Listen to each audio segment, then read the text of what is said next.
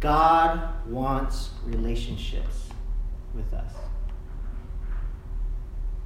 God's desire is relationship. Everything about him wants to love and be loved, to interact. And it's kind of silly when I think about some of our traditions of how we think about faith. When I grew up, it was all about, when I die, if I believe in Jesus, I'll go to heaven and I'll be saved. And in my little 8-year-old mind, it meant rules. Don't sin. Don't do this. The 10 Commandments. Or my father always loved saying, children, obey your parents, right? That's like his go-to. And then I would say, parents, don't make your children angry. And then he'd be like, David. But for me then, it meant following the rules. And if I just believe in Jesus, I'll go to heaven. And behind that, or the limitation of that, I feel now in retrospect, is that that's transactional, right? It's about, I don't even need to look God in the face or have a relationship with God in that system, right? I can just do all the right things, say I believe in Jesus, and I'll go to heaven. Right? There's no relationship. It's like putting a ring on my wife's finger. On Valentine's, giving her a Valentine's card, right? And then roses. On our anniversary date, saying, I have reservations at the dinner, but not being there, right? Not being there at dinner, right? Handing her the card and running away.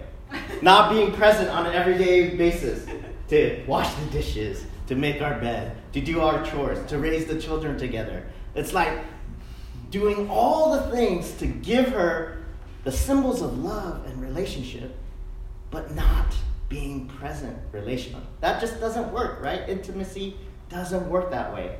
And I believe faith is so much more than following the rules and transactions.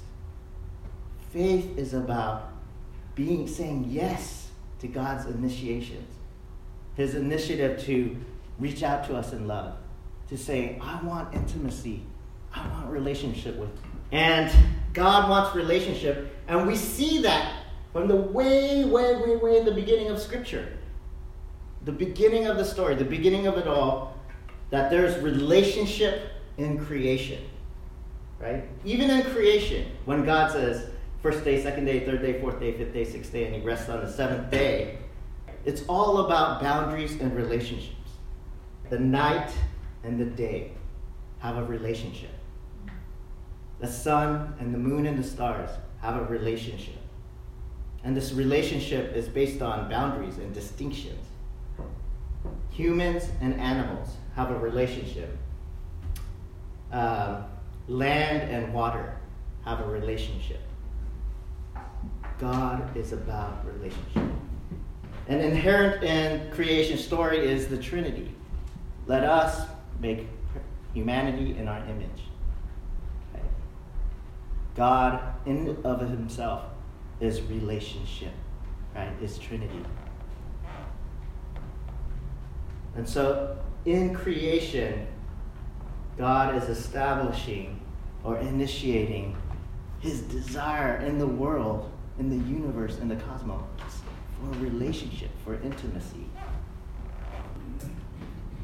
The problem is that if you read more into the creation story, sin and disobedience breaks in. And again here, if you read the story, sin isn't the breaking of rules. In one sense, you can say, oh, God said, don't eat of the tree of knowledge, right? Or else you will surely die. And Adam and Eve ate from the tree. Simple. God made a rule, they broke it. But it's so much more than that. As you look into the pages of the story, it's about relationship. Right? God is walking with Adam and Eve in the garden. There's no shame. There's openness. There's an intimacy, a direct intimacy between humanity and God. God himself, in giving humanity life, right, breathed his breath of life into the clay. Right? And even people are so intimately connected in the imagery to creation itself, the earth, the dust, right? We came out of the dust and the earth, and God, like a potter, shaped us from the mud and breathed life. There's so much intimacy. When Adam and Eve eat of the fruit, God's walking in the garden. What does he say? Where are you? Where are you? And they're hiding. Same thing with Cain. Cain, where are you? And there's this connection between God and people, and this connection between people and the earth and the ground and all of creation. When Cain kills Abel, his blood cries out from the soil.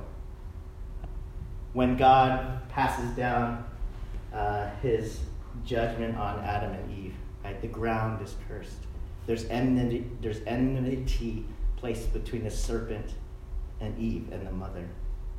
Something is amiss. Something has gone wrong. There's a wedge that has been placed in between what's supposed to be this in syncness, this harmony, this relationship. And so sin is so much more than breaking a rule. It's the consequence of breaking relationships. Are you with me? It's not seeing each other face to face. It's not being able to look at God. I'm so ashamed, I have to cover myself. When he answers, I'm hiding. That relationship, the freeness of relationship, has been broken. And so when we look at the creation story in Genesis, and then as human beings kind of develop and multiply, kind of fill the earth, that sin begins to grow exponentially. People wrong each other. People begin to do violent things to one another. People begin to be like, I am an only child in this land, right? In creation. So what I mean by only child is we began to believe that we were the paragon of creation, that we were the only creation of God, and that everything was meant for us to dominate, right, and to consume. And so when God says, have dominion over creation, we began to take the word dominion, or as we look back, we take the word dominion and say, oh, dominate creation. I'm the first creation is here for me to use, to consume. Rather than creation is actually my little brothers and sisters, right? The earth and all that is in it and all the creatures are actually the creatures of my Father, of the same Father. And so we are all connected. That's the theology of creation, right? Of Scripture as we read it, is we're all connected with God's creation because we're all creation. Does that make sense? We're all creation, and we are all supposed to be relationally connected to the earth, to animals, to the sky, right? And to God and to one another. And so sin coming into the world is less about God being a strict person, making all these rules, and we need to perfectly follow them, and more that God created this world and all in it, and he said, now that is very good. Amen? Amen. And we took that which was very good, and it just got all jumbled up because we turned into ourselves. And that's the story. And that's where the salvation story begins. So what is a covenant? Covenant is a relationship built on a binding promise. Right? In the Bible, it's a relationship built around a promise between God and his people. And a lot of commentators say that this notion of covenant in Scripture is parallel to what is happening in the ancient Near East at the time of the writings of suzerain treaties. These treaties were between a ruler or a king and a vassal, a suzerain and a vassal. A ruler would make promises to protect and provide for his vassals, for his people. at the risk of being cursed, right, if you didn't follow through. And this was a binding legal treaty, a legal contract. These treaties or contracts were sealed by the sacrifice of animals, right? And the leader, the suzerain leader, would walk through the sacrificed animals. And we see this with Moses, the covenant with Moses, right? Is it with Moses, right? God walks through the sacrificed animal. And so there's a connection. There's a similarity, a parallelism in the culture. But I think what's happening is that God is saying, yes, here is a treaty, here's an example of a human kind of commitment and a bond. But what you think, what the world says is a commitment and a treaty and a bond, I'm going to show you how the God of the universe does this. And so in our passage in Genesis 9, 8 through 17, we see that God is the initiator of the covenant. 7 times, all of the language, and you can go to the scripture, all of the language in this passage is about God, active verbs that God is doing. Right? Verse 9, I now establish my covenant with you. Verse 11, I establish my covenant with you. Verse 12, I am making between me and you and every living creature a covenant. 13, I have set my rainbow in the clouds. 15, I will remember my covenant. 16, I will see it and remember the everlasting covenant between God and living creatures. And then finally in verse 17, I have established between me and all life on the earth this covenant. So in God's deal, in God's covenant making, God is the initiator. He actually takes on all of the responsibility and all of the obligation of the agreement, right? He is the initiator. I am doing this. I am giving you. I am establishing. I. 7 times in this passage. Who are the receivers?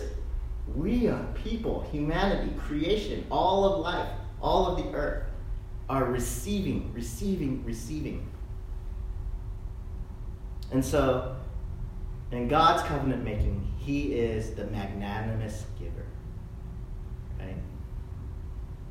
We are the beneficiaries. He's the benefactor. And everything is on Him in this covenant. All responsibility. And we are those that are blessed by this covenant. And covenants in Scripture are also, in this way, God's covenants are promises. They're less like legal contracts, but they're promises. He's promising to His people that He will be faithful, that He will deliver, that He will save, that He will provide, that He'll protect, that He'll never do this or that again, that He'll restore people. And this is part of the salvation story in Scripture beginning to build itself up, beginning to add on layers of the great story of God's love for us. The next slide. This is just something cool I wanted to put up there to look smart. Actually, it's from Craig Keener, this little chart, and it shows the 3 kind of narratives or 3 covenants in the Pentateuch: the Adam narratives, the Noah narrative, and the Abraham narrative, and the similarities of kind of God's building His relationship with His people. And I wanted to add that covenant for God is His way of reconciling. It's like we have ways that we make up with people. God does covenants to make up with His people. Like, you guys messed up, but let me find in my creativity a way to restore a relationship, because that's who I am. So what is unique about Noah's covenant? What's unique about Noah's covenant is it's made with Noah and his sons, but it's also made with what? All of creation. So I went through this passage and just highlighted in green the ways that God makes the covenant with creation. Right? We aren't only children. It's not just about people. Isn't that weird? Like, God doesn't just make His covenant with Noah and his sons. Right? God makes His covenant with all of creation. You don't believe me? Verse 10. And with every little creature, living creature that was with you, the birds, the livestock, and all the wild animals, all those that came out of the ark with you, every living creature on the earth. In fact, more words are given towards his covenant with creation than with Noah and his sons in this first part. Right? I'm going to make a covenant with you and your sons. But also with every living creature that was with you, the birds, the livestock, and all the wild animals, all that came out of the ark with you, every living creature. This is important to God. Right? Again, verse 12, I am making between me and you and every living creature with you a covenant for all generations to come. Again, in verse 13, I have set my rainbow in the clouds. It will be the sign of the covenant between me and the earth. Verse 15, I will remember my covenant between me and you and all living creatures of every kind. Never again will the waters become a flood to destroy all life. 17, I have established, this is the sign of the covenant I have established between me and all life on earth.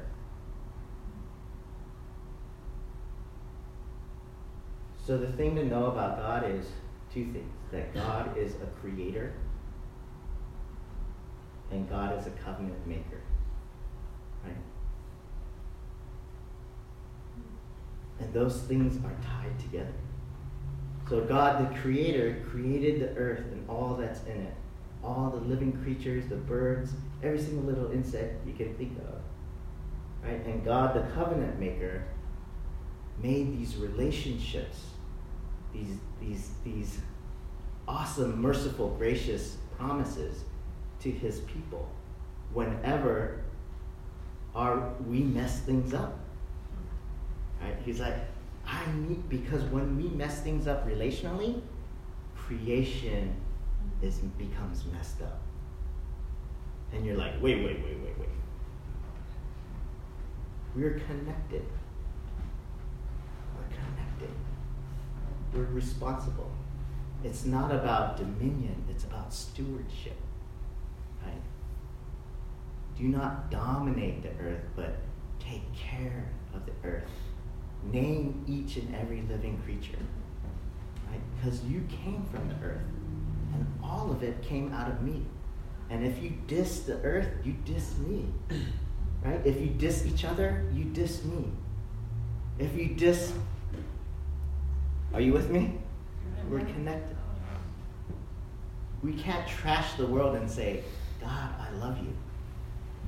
And yet when you look in history, actually, Christians or Christianity and I think bad theology is a lot of the reasons why the earth has been desecrated, right? And bad things are happening in the earth. And everywhere where there's pollution and creation is being damaged, there's also the poor are being exploited, right? And there's injustices being done to the marginalized. It's all connected relationally. And it all comes down to the heart and how we view the other, and how we view God, and how we view the world around us. It's not just keeping the rules in our own private space. Right? It's about the renewal and restoration of all things and participating in what God is doing in the world. Are you with me, church? Amen. What is this new thing? It's not new. It's very, very old, actually. We just need a correction every once in a while.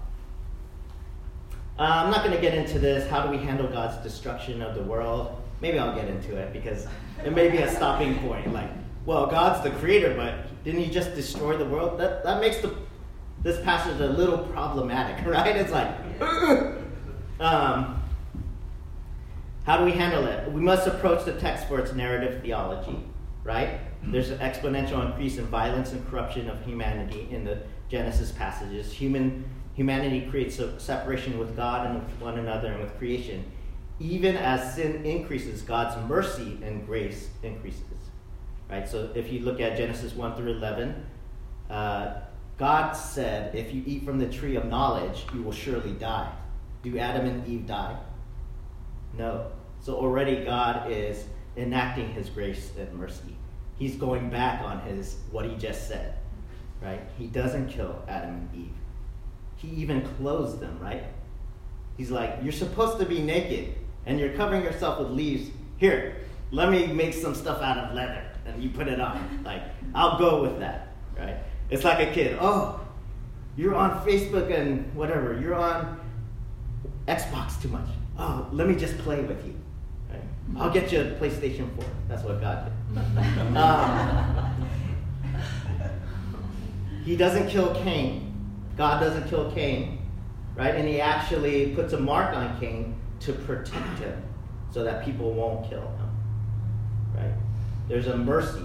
Every time that sin expands exponentially, God's mercy and grace comes through more and more and more. But then we see by chapter 6 in Genesis that the world that God had created and set into motion was actually consuming itself and destroying itself, right? So what Craig Keener says is humanity's practice of evil spread so that all they ever thought about was evil, Genesis 6:5. Humanity became so corrupt with the spread of malignant evil, so impossible to turn back that God regretted having made his people, chapter 6:6. The Hebrew text says that he grieved or felt pain. God felt pain in his heart. God had made people to be like his children, but now things had turned out so badly that God was anguished and bitterly disappointed. His children had grown up to be murderers, apparently far beyond the level of Cain, end quote. And then we see in chapter 6, verse 11, now the earth was corrupt in God's sight and was full of violence. God saw how corrupt the earth had become, for all the people on earth had corrupted their ways. So God said to Noah, I'm going to put an end to all people, for the earth is filled with the violence because of them. I am surely going to destroy both them and the earth. God put an end to the earth because the earth was destroying itself already.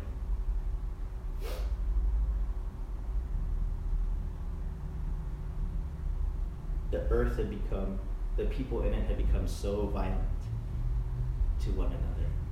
We were consuming one another. We were in it. It says there was only evil in people's thoughts. And it broke God's heart. He lamented the things that were going on, and he regretted it.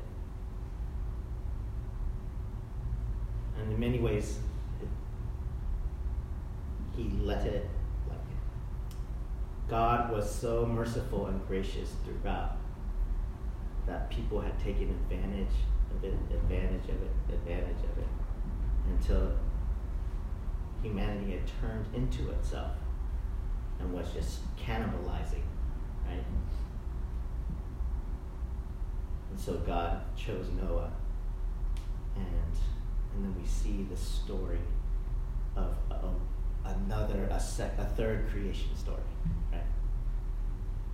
Almost parallel to creation story. You have the waters, right, and the Spirit of the Lord hovering over the waters, and then separating the waters from the land, right, and making, right, blessing the people, and again making this covenant now with the people and all of creation.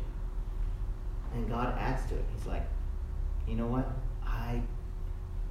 I'm going to do this differently. I promise I'm not going to destroy all of you and all of the earth.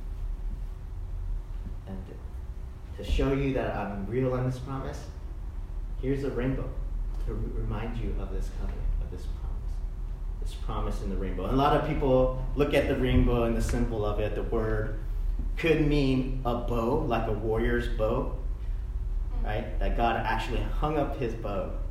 Right? I hang up using kind of destroying the earth, right? The violence to destroy the whole earth. I just think it's a rainbow on my part, right? A rainbow, because I like the image of, right? God saying there will be suffering. Whenever I bring clouds, whenever there are clouds in the sky and it's raining, or you have tsunamis and earthquakes and floods, there will be a rainbow that say, you're not all going to be destroyed. There will still be hope, and I'm still present. And my promise is still here, and I will still save you. I will still deliver you. I can still salvage any situation, right? And this is an awesome promise, because no matter where life is taking you or wherever you're coming from, amen, whatever experience you had, whatever sin you've gone through or kind of broken relationships, and you find like you can't turn back and there's no way to salvage this thing, God's saying, even in the clouds, there's a rainbow, right? I can save you. There's hope, even in the midst of this all. And so what is our takeaway for Lent? Do I have another slide? Probably not. Yes, I did it. So what is our takeaways for Lent? 1, stop abusing the earth and abusing each other. Right? That's the Noah covenant. God cares about the earth and about people. And so we should care about that too. Stop abusing the earth and stop abusing one another. Once again, Craig Keener writes, the world does not belong to us. Even our very lives are a gift from God. When we abuse the gift of life to harm others or the world that God has made, instead of investing in serving others, we squander his gift and break his heart. We forget that we are mortal and we must return the gift of life God has given us and answer for how we have used it. Secondly, practice lament. Right? The world is about clouds and rain and rainbows. And if you look on the wall over there for Ash Wednesday, we had this great idea of writing our laments, the things that we are weeping and our hearts break about, onto the butcher paper over there. And anytime that you're in this, maybe after service or even now, you can get up, there's some chalk in the back, and write down the things that you are lamenting about. Your neighbors, the world, what's going on. In this way, we become less attuned to our only child syndrome of it's all about me, to compassionate hearts, having hearts of compassion, and having those hearts stretched. And that's a theme in Lent. The three things we focus on as a church during Lent is prayer, right? Generosity and giving, and fasting. And these are all to make space for God and to make space for other people and for our hearts to be stretched. And then thirdly, the promise is in the rainbow. And I think that's an amazing image because it's a rainbow is white light. It's monochromatic going through a prism, and you're seeing many colors. And that's the beauty of God's creation and world is stop looking inward, stop turning into yourself. And when you look out at my promises, you see how diverse people are, my people are. You see how diverse my creation is. Right? And so welcome the other. Build relationships with those who are different than you. Include those who are usually not included. Open your hearts, your homes, right? Hospitality, your churches. Because God is a God of diversity. He's the great creator. And in covenant, we again open our eyes to God as creator. And God placed us in something so much bigger than us, and yet we're a part of it. Let's pray. Thank you so much for your promises. Thank you for that you are the great creator. And that even though we forget this, or even though we mess up and we track our muddy shoes through the living room, you are always desirous to reconnect with us. And if there are people in this place that feel far from God, far from you at this point, distant because of hard times, because of mistakes, you are close. Will you remind them that you are close, that you're stretching out your hand to us? Help us to take your hand and be restored and renewed. Help us to participate in you making all things new in the world around us, rebuilding relationships, restoring communities, bringing reconciliation and justice in places that are torn apart. We give you praise and thanks. In your name, amen.